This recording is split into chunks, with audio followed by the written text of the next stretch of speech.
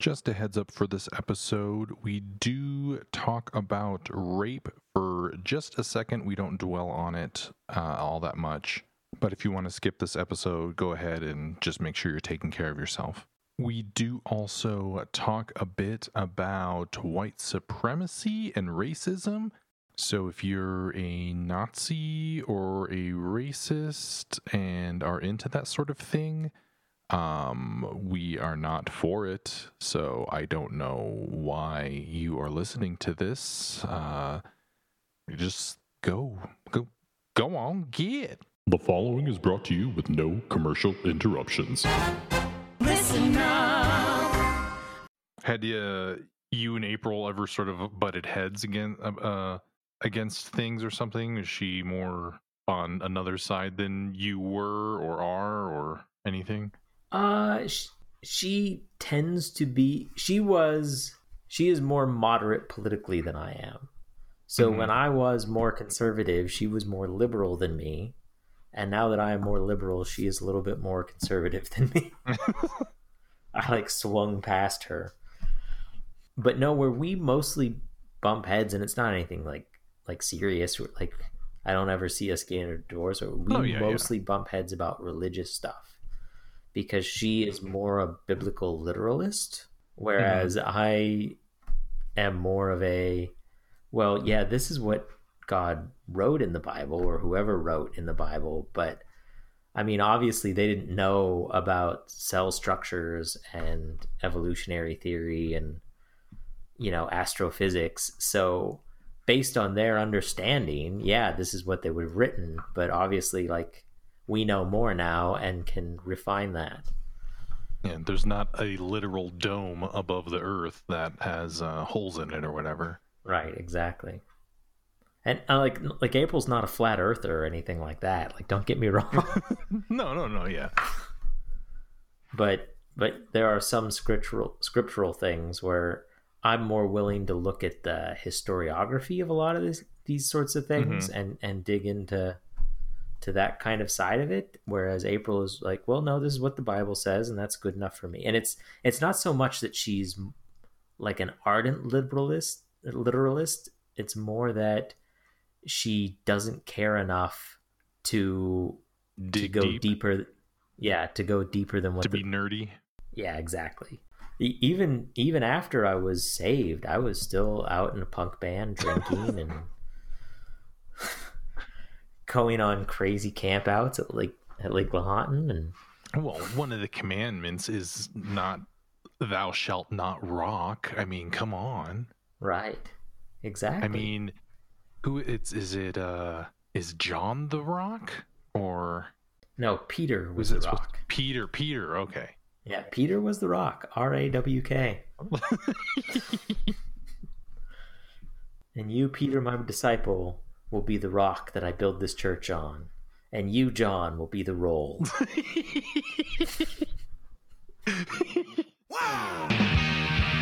Welcome to Season 2, Episode 5 of the Better Band Podcast, an all-encompassing trip through the Pearl Jam catalog. I'm your host, Brandon Palomo.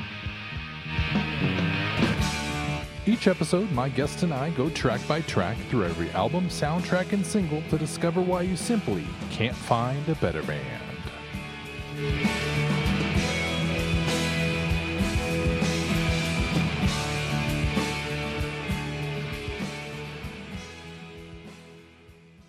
Welcome back to the Better Band Podcast. I'm your host, Brandon, and today the song of the day is Dissident, and my guest of the day is friend of the podcast, Kevin Lassard. Welcome back, Kevin. Holy crap, I'm a friend of a podcast. That is like the pinnacle of podcast nerd achievement. And you're just doing the jack off hand motion right now, right? No, I'm not. I'm legitimately excited. That might be the whiskey, but I am legitimately excited that after years and years of listening to podcasts and writing creepy emails to podcasts, I am a friend of a podcast. Well, you're a friend. Well, maybe I should have said friend of podcaster. Maybe I overstepped a little bit. Oh, don't take this away from me, Brandon.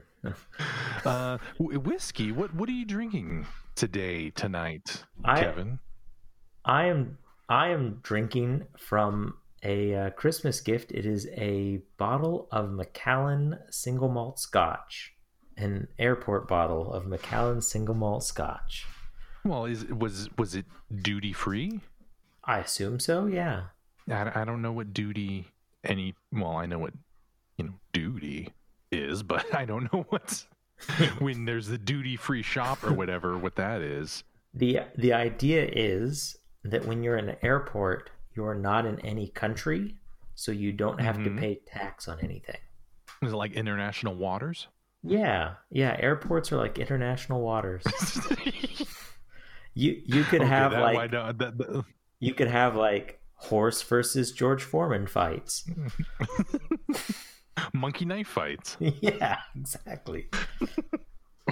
Okay, that's enough silliness. Indeed. Let's get down to brass tacks, Kevin. Indeed, let's do it. All right. We're talking about the song Dissident, music written by Jeff, Mike, and Stone. So it's pretty much probably a jam session that they kind of were jamming on and kind of like, okay, yeah, cool. This works. This is a song. And then Ed came in and wrote the lyrics. And they first played this song on at the May 13th Slims show in San Francisco. And the single was the fourth single from Versus, and it was released on May 16th, 1994. At least that is the import version that they released overseas. And it was a part of a 3 CD set. It was basically like a bootleg. It was like their first live bootleg that they released. Yeah, the first sort of official bootleg was the April 3rd, 1994 Fox Theater Atlanta show, and they just left off a couple songs that they didn't have out yet because they had already had leftover songs that they were going to put onto Vitology. So if you had all three of those CDs, you would have everything except for Whipping, Better Man, Satan's Bed, and Sonic Reducer. And they did release the first part of that single in the United States a year or so after that as part of the cheaper than the identical import version line of when they released everything like that in thick CD cases, not in the slim lines that like everything else was. All the import singles and stuff were. Right. But yeah, so if you wanted the other ones, you'd have to get the actual imports of part 2 and 3. Yeah, and I also read that there were some versions of the import single that didn't include Dissident. Yeah, the parts 2 and 3 didn't have Dissident on it because on the main CD, on CD number 1, it has Dissident, the album version, as the first song.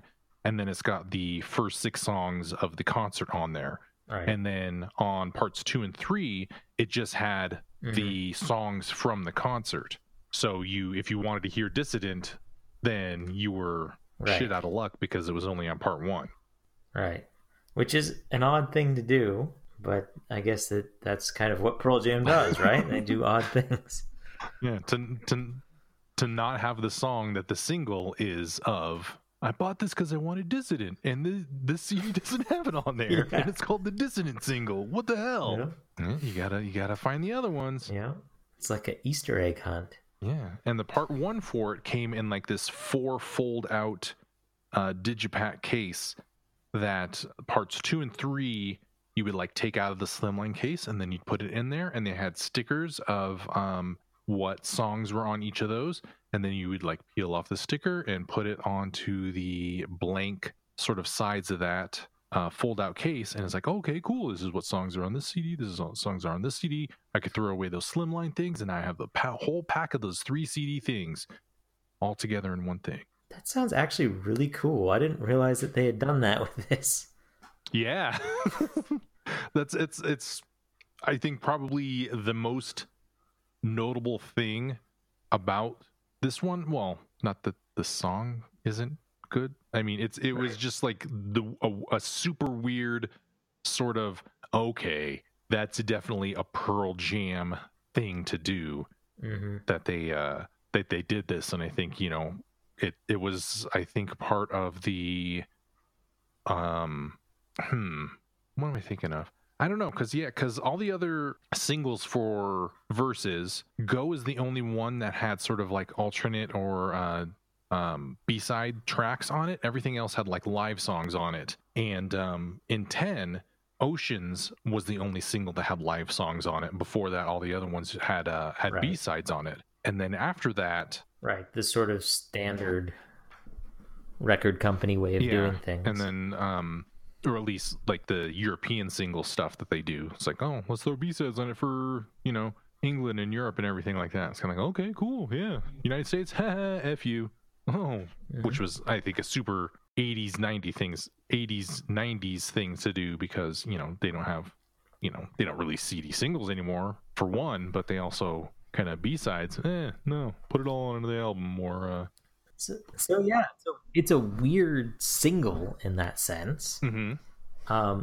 And I really do think that it was kind of like their first, like it was the pre-Live on Two Legs, and Live on Two Legs, of course, was the pre-official bootleg. So it is in a sense, it's the origin story of Pearl Jam's long tradition of recording and distributing live shows. Yeah. And that show was mixed by Brendan O'Brien as well, right? Let me look it up. Yeah, I'm looking at my notes as well. I don't know why I'm looking online. I could just look at my CDs. Yes, they were mixed by Brendan O'Brien. It was part of a radio broadcast that they did, similar to like Monkey Wrench Radio and Self Pollution Radio and stuff that they did after that. I think they had one more concert that they broadcast before that. Before this one, but this isn't a podcast about concerts. You would have to listen to Live on Four Legs to get that information. But of course you would. Yes, and I am not a friend of that podcast yet. So no, you're an enemy. Well, I wasn't going to say enemy. Oh, okay. I was going to say like a dissident against that podcast would be like that. Yeah, you see, I'm bringing it back around, Brandon. This is why I'm a friend of your podcast. No, it's because you've been on a certain number of times. You've crossed the threshold. Oh, okay. Congratulations. Yay. When do I get the free t-shirt? Oh, I got a DVD if you want. You got Pearl Jam 20. You want it? I got an extra one. I've got that on Netflix, bro. Like, I don't... Is that on Netflix in Europe? It Pearl Jam was. 20? I watched it this summer. Oh, it was cool. either on Netflix or Prime. I didn't pay for it. I know that. Well, you paid for the subscription. Well, yeah. Yeah, you always got to pay for it. You always got to pay one way or another. Ass, gas, or grass. That's right. And I in this case, I chose ass because I sat on my ass and watched Pearl Jam. But this song, we talked a little bit before about this song and sort of what it, at least lyrically, sort of meant to you before you read and was like, oh, I was kind of wrong about that. Yeah, not kinda. I was completely wrong about it. Like, I totally whiffed on what this song was about. And now that I know, listening to the lyrics, I was like, oh, how did I miss that? And when I read the lyrics, it's something completely different. Yeah. So I'm going to put my hand up. I'm going to click the little button here. And I will admit that I was probably wrapped up in the songs around it, like Daughter and Animal. And I assumed that the dissident in this song was a victim of abuse or rape that was dissenting against that oppression by turning her abuser into the cops. Oh. That was the interpretation I got from listening to the words. And then I actually looked it up and read the words, and I was like, oh, okay, that kind of fits. Until I read Eddie Vedder's quote, where he literally says, like, no, that's not it. It was about a literal dissident that a woman was presumably, was hiding, and that she couldn't take the pressure of that secret and turned him in. And then had to live with the guilt of having turned him in. Although to my credit, the holy no line does sort of refer to rape. Yes. At a quarter past, a holy note. She had to turn around when she couldn't hold. No, she folded. A dissident is here. Yes, because he says that sort of references basically consent, and no means no. So I don't know if that was sort of his, because I don't know where that fits into the song then at that point, or if that was sort of like that's what that specific phrase means to him outside of the song. Because if you insert that bit of interpretation into the storyline of the song of this woman hiding this dissident, then it's sort of like, where does that fit into the story? Because it doesn't really seem like if this person she's hiding like raped her or something, then why she wouldn't feel bad about doing that, at least from what the lyrics portray, that she's remorseful and, you know, feels like she did the wrong thing. Yeah, and I think there's probably two ways that could go. I think that the traditional answer would be like the holy no wasn't so much saying no to rape as it was saying no to a relationship beyond, like, I'm just here to help you. And I think that is a sort of deeper dynamic to this song, is that a lot of times in popular culture, especially, you know, in the free world, you sort of paint these dissidents as like holy people who are all about the cause.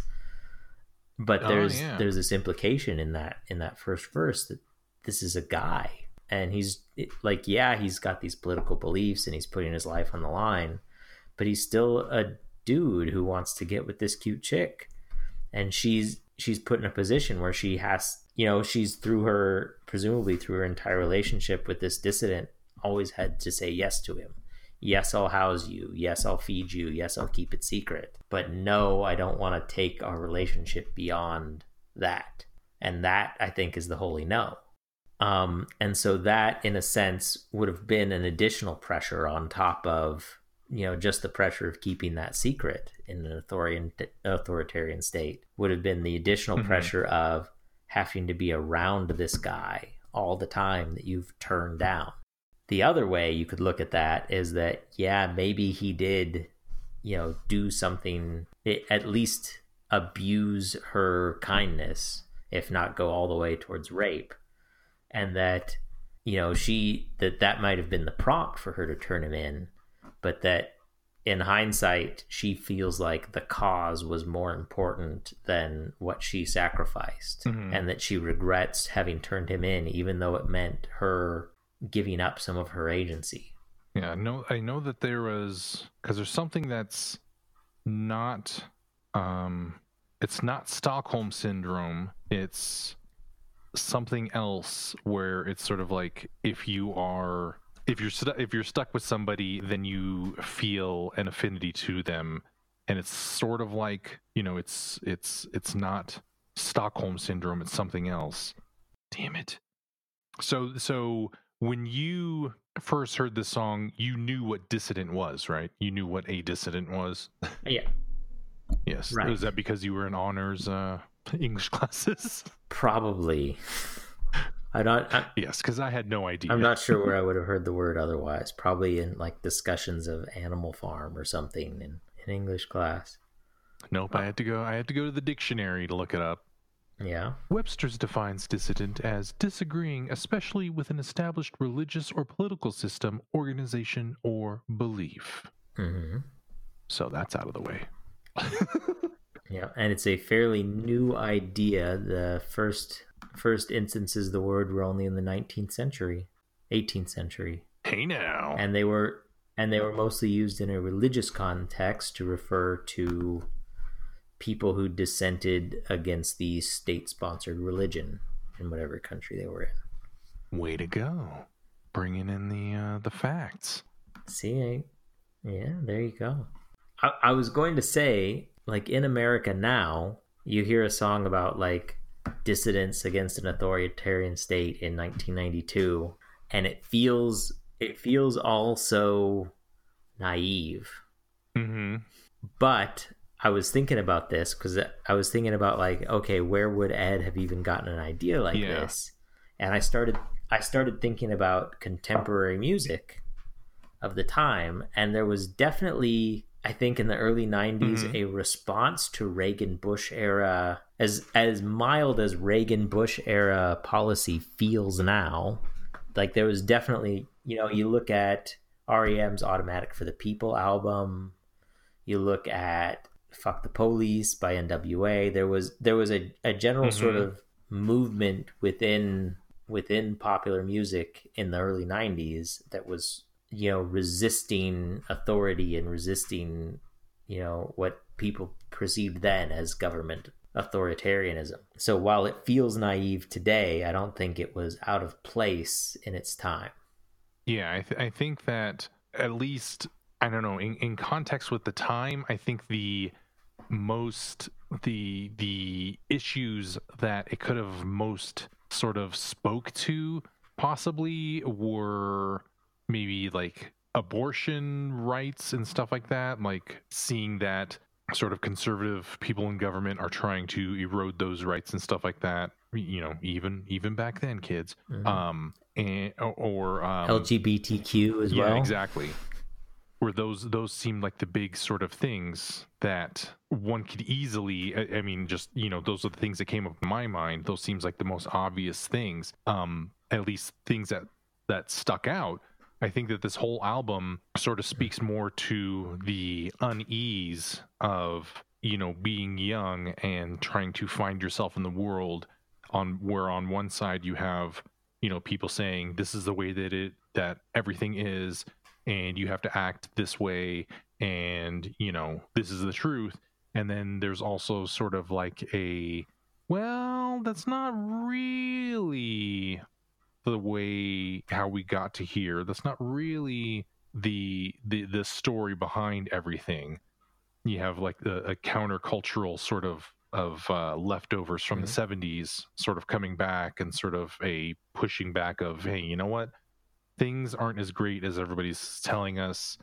There's got to be more to what's going on. I think I want to find my own way and find my own tribe and sort of break free from whatever shackles of society is placing on me, man. Right.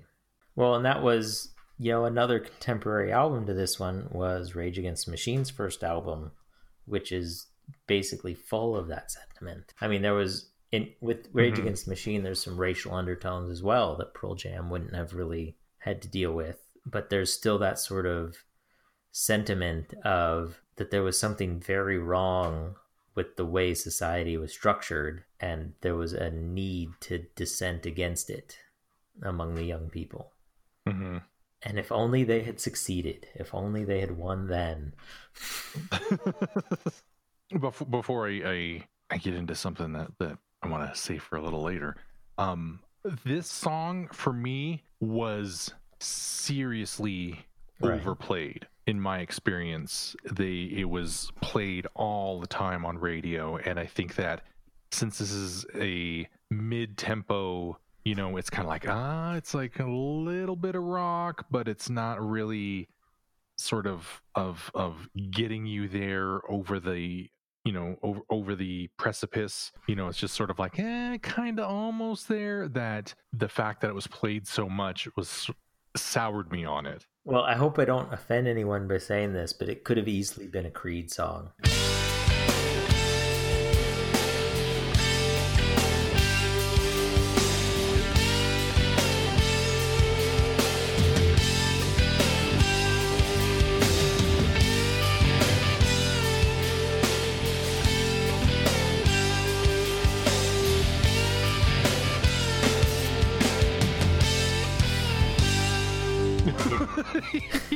Like you could have just popped that on any, I don't know any Creed albums, so I can't name one, but like if you just popped that on a Creed album, no one would have ever known the difference. That sort of mid-tempo, all the trappings of rock without any rock, With a catchy guitar solo and an easy chorus to sing. Yeah, because I think that with pretty much every other song on Versus, it has, you know, a bunch of up energy, or it has, you know, a down energy, and this one is squarely in the middle. You know, it's adult oriented rock. You know, it's something even the boss can like. Well, you could definitely see, you know, if you put yourself in the shoes of a record label executive, why you would want this track to be a single and why it would have gotten so much radio airplay. Yeah, because you can play it on the alternative stations, you can play it on the mainstream stations. Wait, you can put it anywhere, man. Yeah, 97.7 The Breeze, coming to you live this morning with a little Pearl Jam.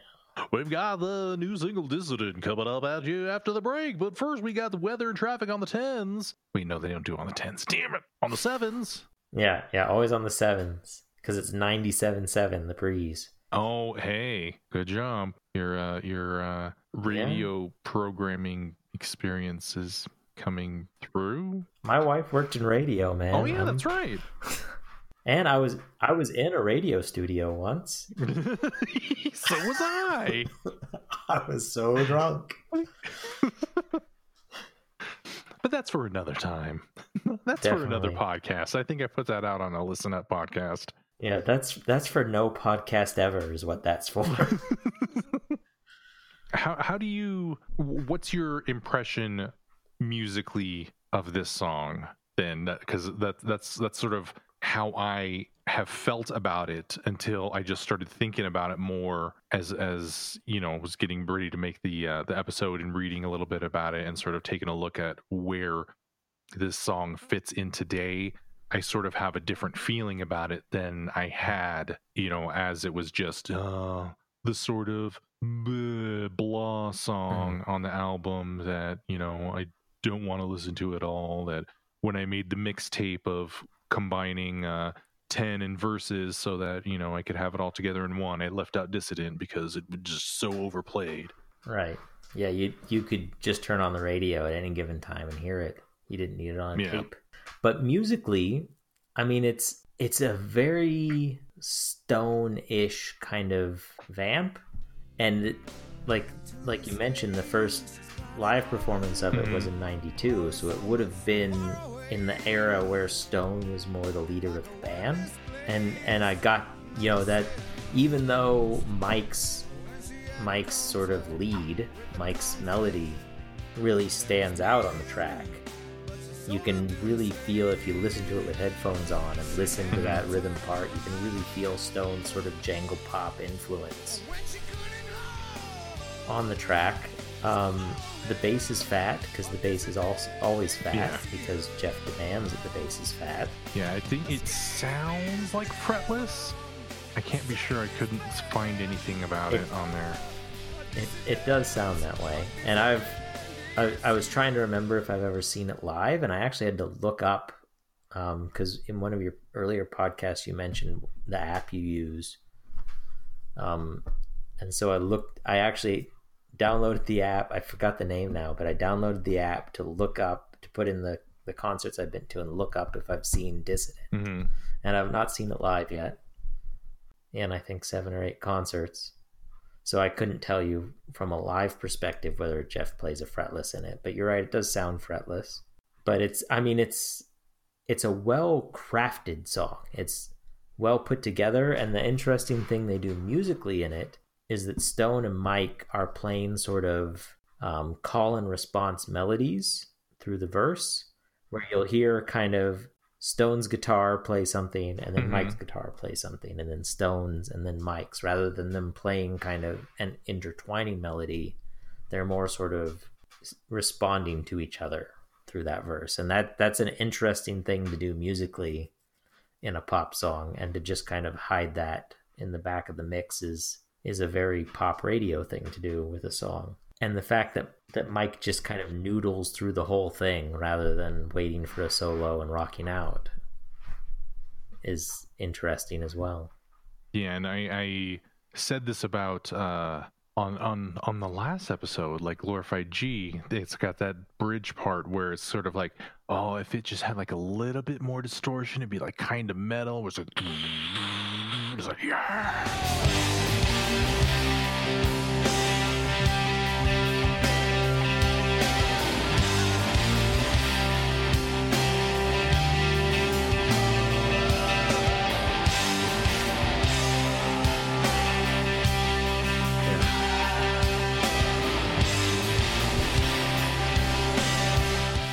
And it is very, it does have the sort of 90s rock sort of dynamic build into it that I think, Smells Like Teen Spirit and Smashing Pumpkins sort of popularized and were always given huge credit for. It's got that in there because it lets off the gas during the verses and stuff. And like you said, then you have that interplay. And then, when in the choruses, it builds, and then you get that you get the melody, you get Mike playing the lead line through it, and it's kind of like, oh, okay, yeah. And I think that composition of the song, the way that it does lend itself a whole lot more to being a popular poppy sort of song that, of course, is why it's being played on the radio a whole bunch. And it also helps that it's a really straightforward verse, chorus, bridge, chorus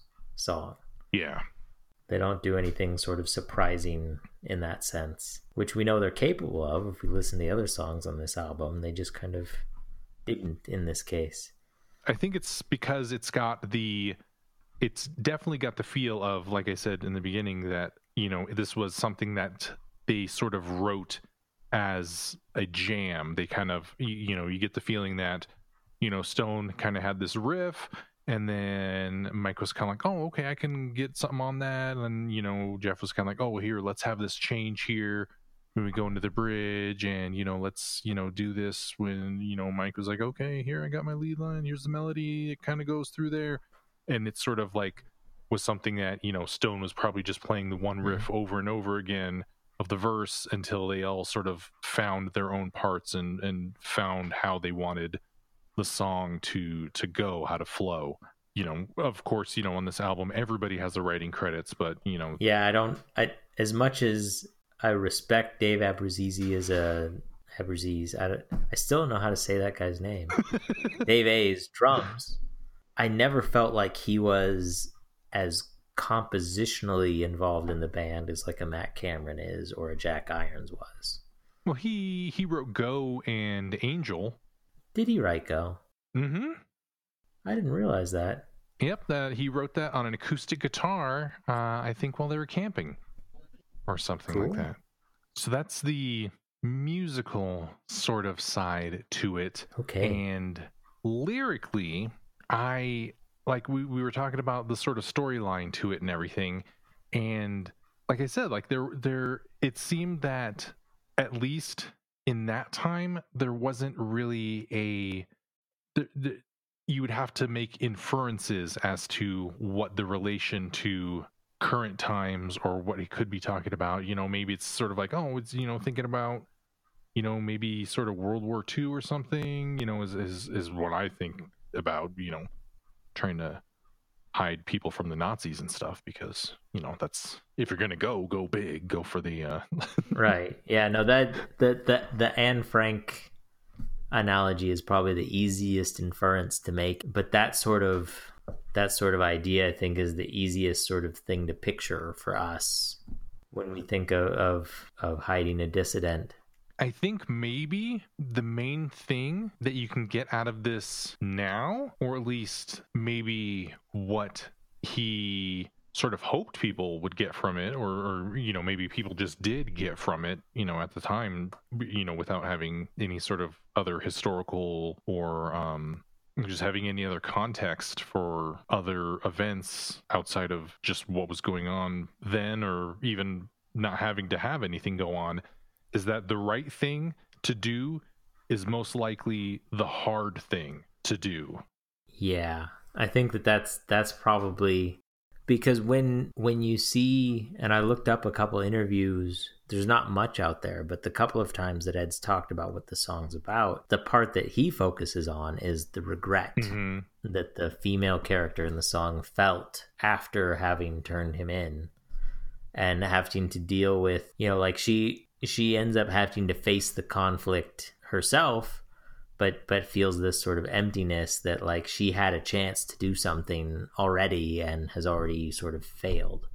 Yeah, and I think that goes along with, you know, escape is never the safest path, where you think if running away from the fight, if sort of going along with the flow is going to make everything easy, okay, and safe for you, in the long run, all it's going to do is encourage fascism. You know, it's going to just make the status quo and make the bad stuff get that much more entrenched than standing up with other people saying, hey, you know, we gotta change stuff. We gotta do what's right. Right. Absolutely. I think that's definitely, I mean, I can't speak for Ed in this case, but my feeling is that that's definitely the sentiment he was going for with this, is that you've got to face, you know, evil before, like, as soon as possible, because every moment that you wait and put it off, it's not going to go away. It's only going to get stronger. Yeah, and I think also too that one of the hardest things for a human to experience is to be alone. Or no, not necessarily be alone, but to feel lonely, because you can be physically alone, you know, away from people, but feel like you're still, you know, part of a group. It's kind of like, oh, I'm just away from my family right now. I got them. I got friends' family waiting for me at home. I'm just away right now.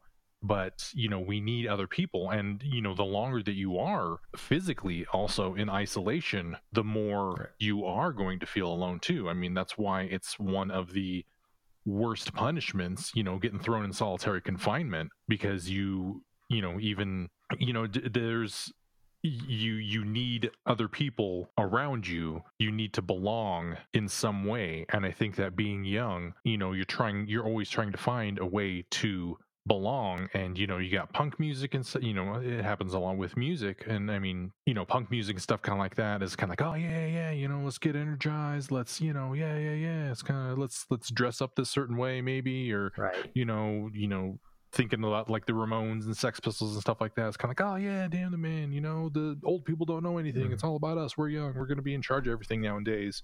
And, you know, even, you know, pop music and dance music and stuff kind of like that. It's like, oh, you know, there's people I'm attracted to that also like this music and would like to dance, and I get to rub up against them. So, oh yeah, that's how you get, you know, around people like that too. Even if it's not ideological, it's chemical and physical.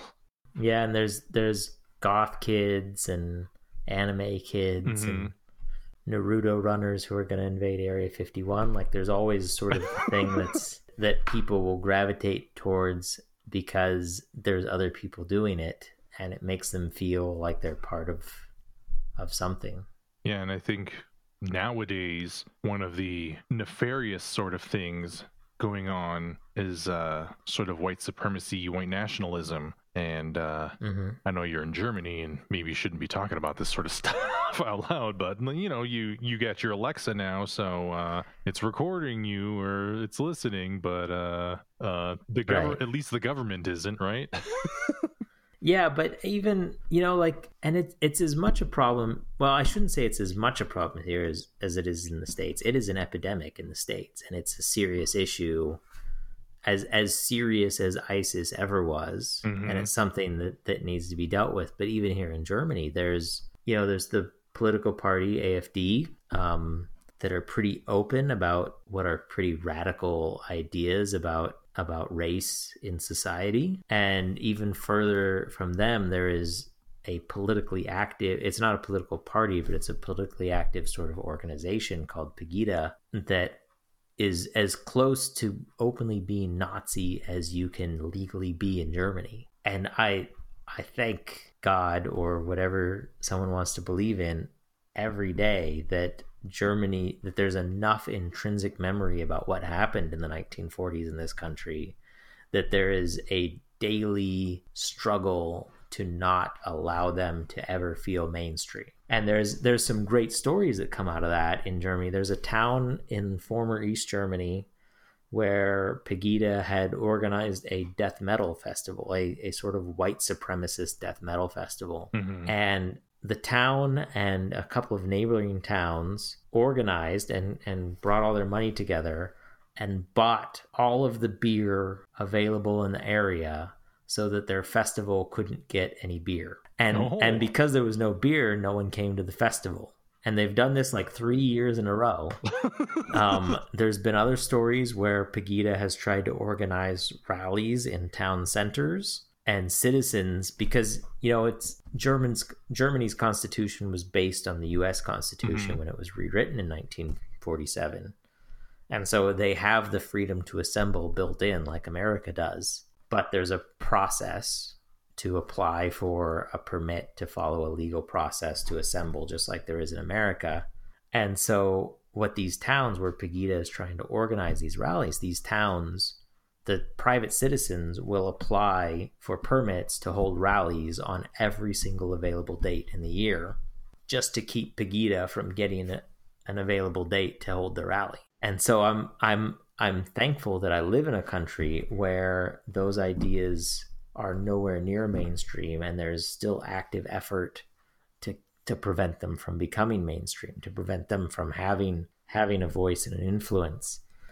And I feel like, as an outsider looking in, like, this is something that America needs to deal with quickly, because it's not becoming violent. It is like people are getting shot, people are dying because of this idea.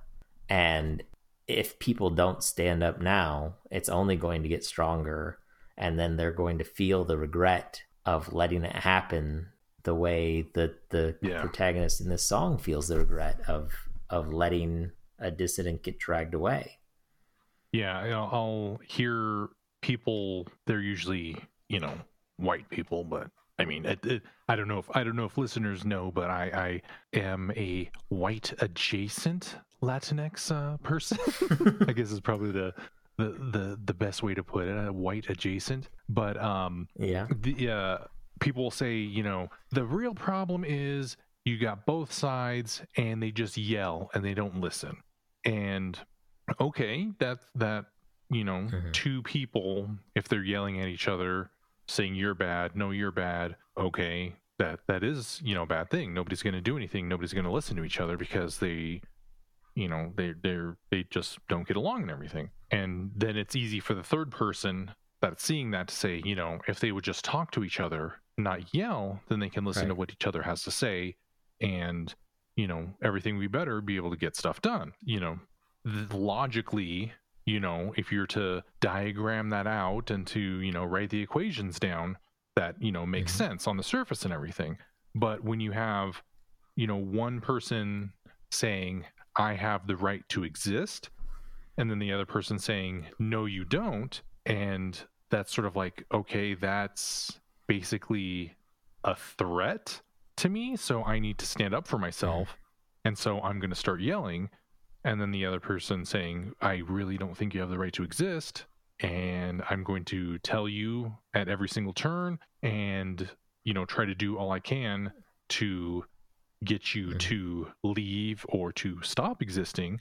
A person then saying, you both need to just calm down and get along.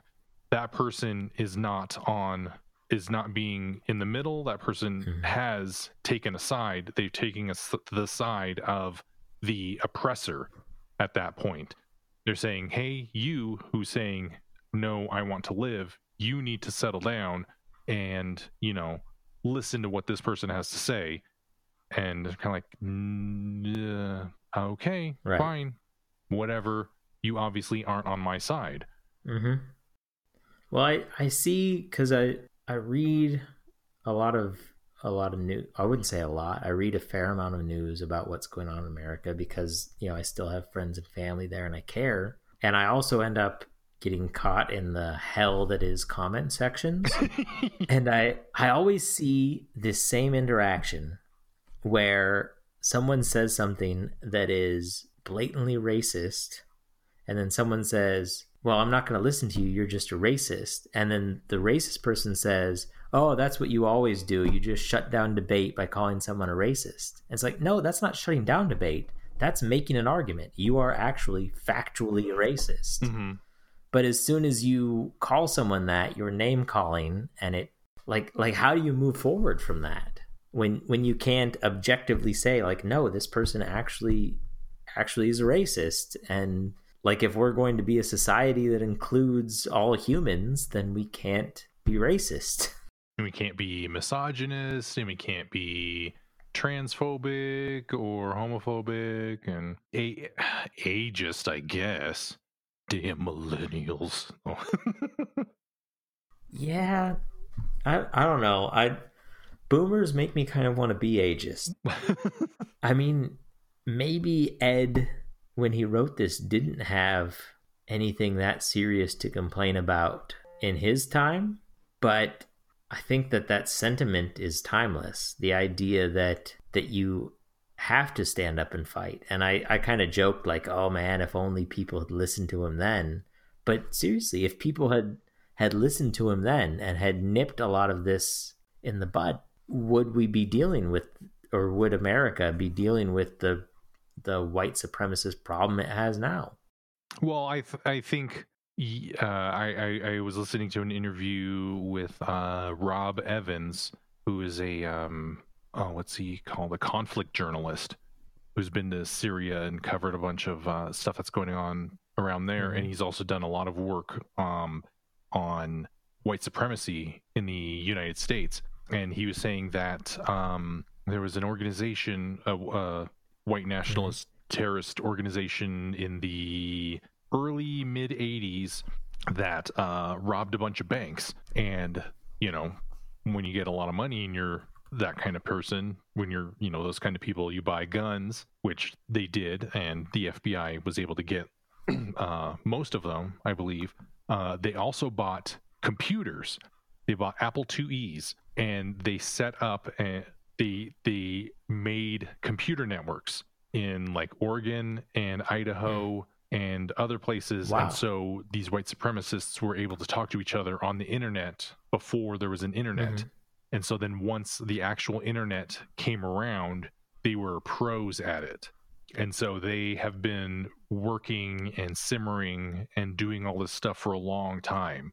And so all this sort of recruitment and 8chan and memes and, you know, shit posting and all this other sort of stuff that's happening is because they've been honing it for this long, and they know what they're doing. So I think, you know, even if, you know, we all listen to Pearl Jam, then I think this stuff would still be would still be happening. Yeah, no, you're probably right. But then that raises the question, like I assume, and maybe this is a bad assumption, or maybe not, I assume most Pearl Jam listeners are like me, because I'm a human and I assume that everyone thinks like I do. Exactly, which is what everybody thinks. Right, but I also assume, you know, if you're listening to Pearl Jam, that Eddie and the rest of the band have made sort of no secret about their political leanings, that's at least had some influence on you, and that you lean that direction, you know, not white supremacist. And so I assume your listeners... What the hell was I saying? Fuck, I've had too much whiskey. But have another drink. That'll help you refresh your memory and give you time to think. No, I assume that we're all sort of on the, okay, and white supremacy is a problem and it needs to be stopped side. And if they aren't yet, they are now, because those people aren't listening to your podcast anymore, Brandon. Because of the announcement I made on a couple episodes ago, yeah. Right, yeah. and if that wasn't enough, this sure as hell is. But I guess the question is like, okay, we're going to take the lesson from this song. We're going to say, okay, we're going to stand up now and not later. Like, how now? Like, what is there left to do to save America, or to save the world even? Because it's not just America, you know, it's happening in Brazil, it's happening in the UK, in Hungary, in Poland. Like, how do we stand up to this? I mean, yeah, if it was at the point where it's hiding people in your attic to keep the government from getting to them, happily, I'd do that, no question. But it's not at that point, and I hope it doesn't get to that point. And how do I keep it from getting to that point, I think is the existential crisis our generation as Pearl Jam fans now faces. Well, that's the purpose of this podcast, is to solve. Right? You're right. No, yes. That's not. Here, hold on. Let me take a look at my note. No, wait, no, that's not it. Oh, crap. Yeah. No, I you just have to not, I think, be blind to it. You gotta, even if somebody makes an inappropriate joke, just kind of says like, yeah, that's not cool. As funny as it is, yeah, that's not cool. But usually it's not funny. Usually the laughter is uncomfortability, right? Being uncomfortable, and it's not a ha-ha reaction. It's a what? No reaction. And, and be like, no, I'm kidding. I don't really think, oh, no, they're going to find me out. But, you got to be like, no, that's cool. That's not what people are supposed to be like. And I think another thing too is, I think a huge impulse is to say, it's like, oh, you know what? There's a lot of bad stuff going on, like say, like on Twitter or something like that. It's like, oh, there's people who are being abusive, and it's just all trolling and all that sort of stuff. And so I'm just going to leave it. And I think once you leave those spaces, that makes room for, you're conceding. Yeah. And that makes room for those people to, entrench themselves more. And I think that wherever, right, to be unopposed in those spaces. Yeah, wherever there's a good spot and it's a spot you want to be in, you have these connections, you have this community, if there are bad people on the Pearl Jam forum or something like that, it's kind of like, oh no, this is a good place. This is a place that I like. I want to stay here. And there are other people who like it too.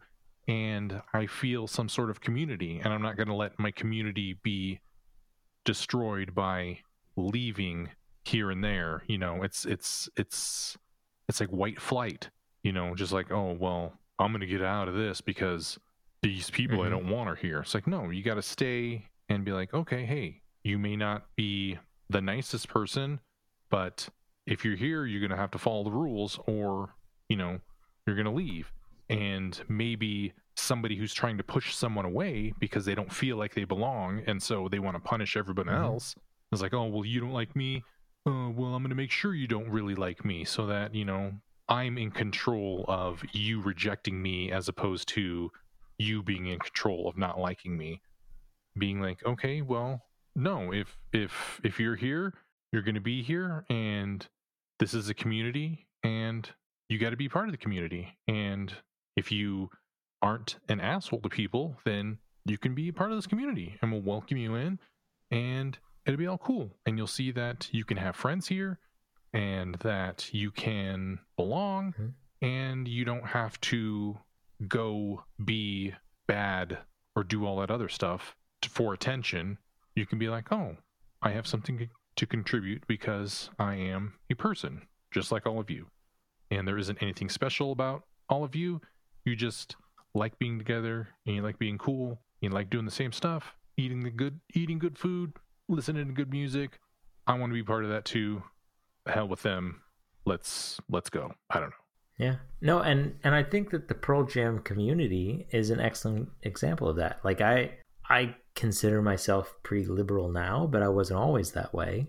And I remember when you and I went and followed them on the Riot Act tour, I cringed every time they played Bush Leaguer, because I was pro Bush. I voted for him twice, and I regret those votes now.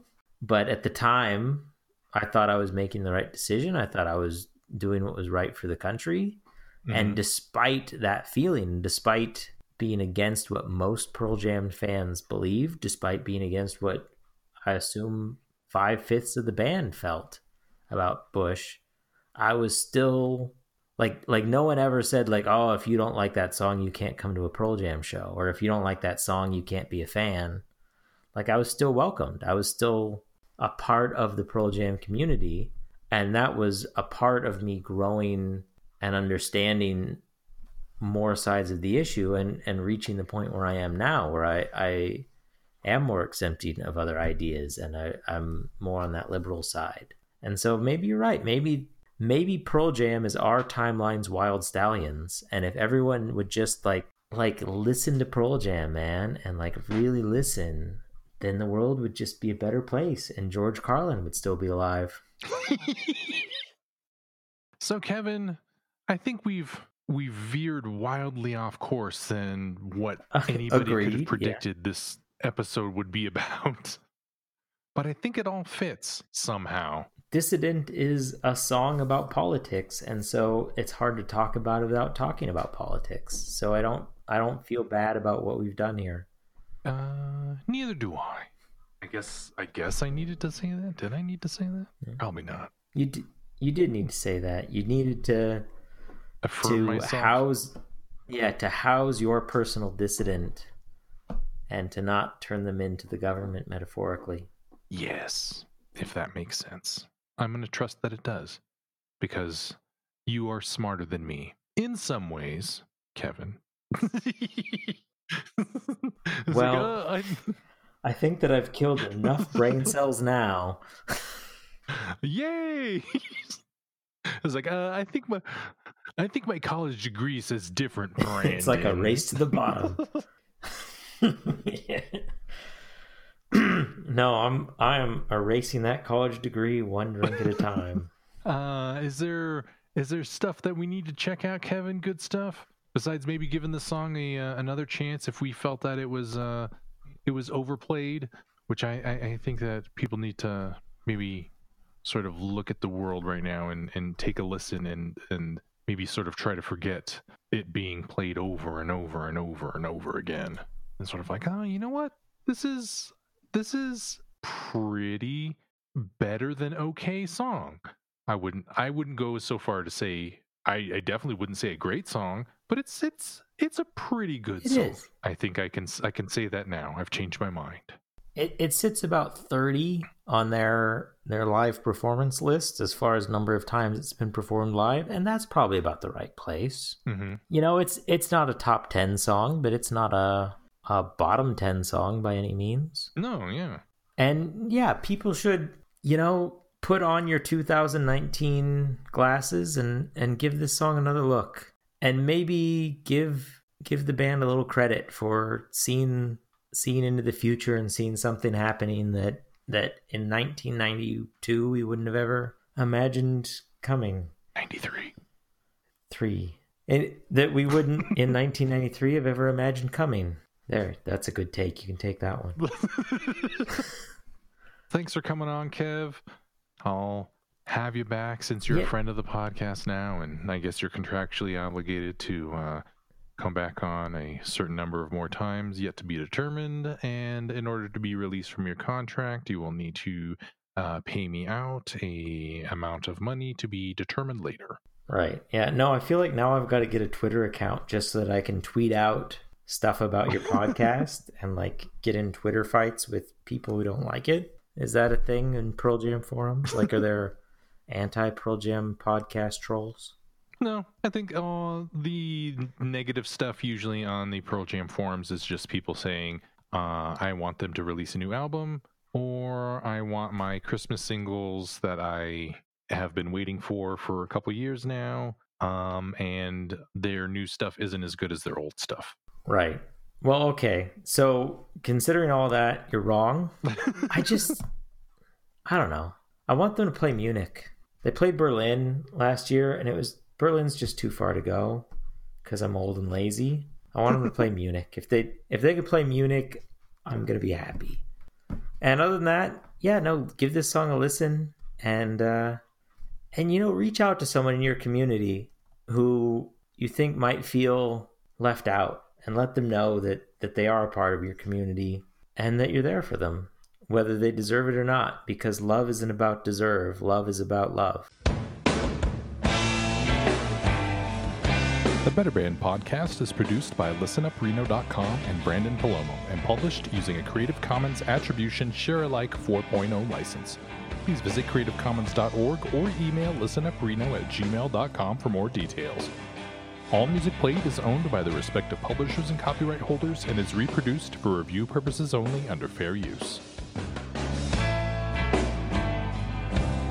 You can subscribe to the Better Band podcast on Apple Podcasts, Google Play, or from shoutengine.com/thebetterbandpodcast using your favorite podcast app. You can find us on Twitter and Instagram at ListenUpReno. I am on Twitter at BrandENP. If you'd like to be a guest on a future episode, send an email to betterbandpod@gmail.com or send any insights and stories you'd like to share, and I'll read them on the season finale episode. Again, I'd like to thank my guest Kevin, and as always, this is Brandon saying, although there is no change in my patrician facade, I can assure you my heart is breaking.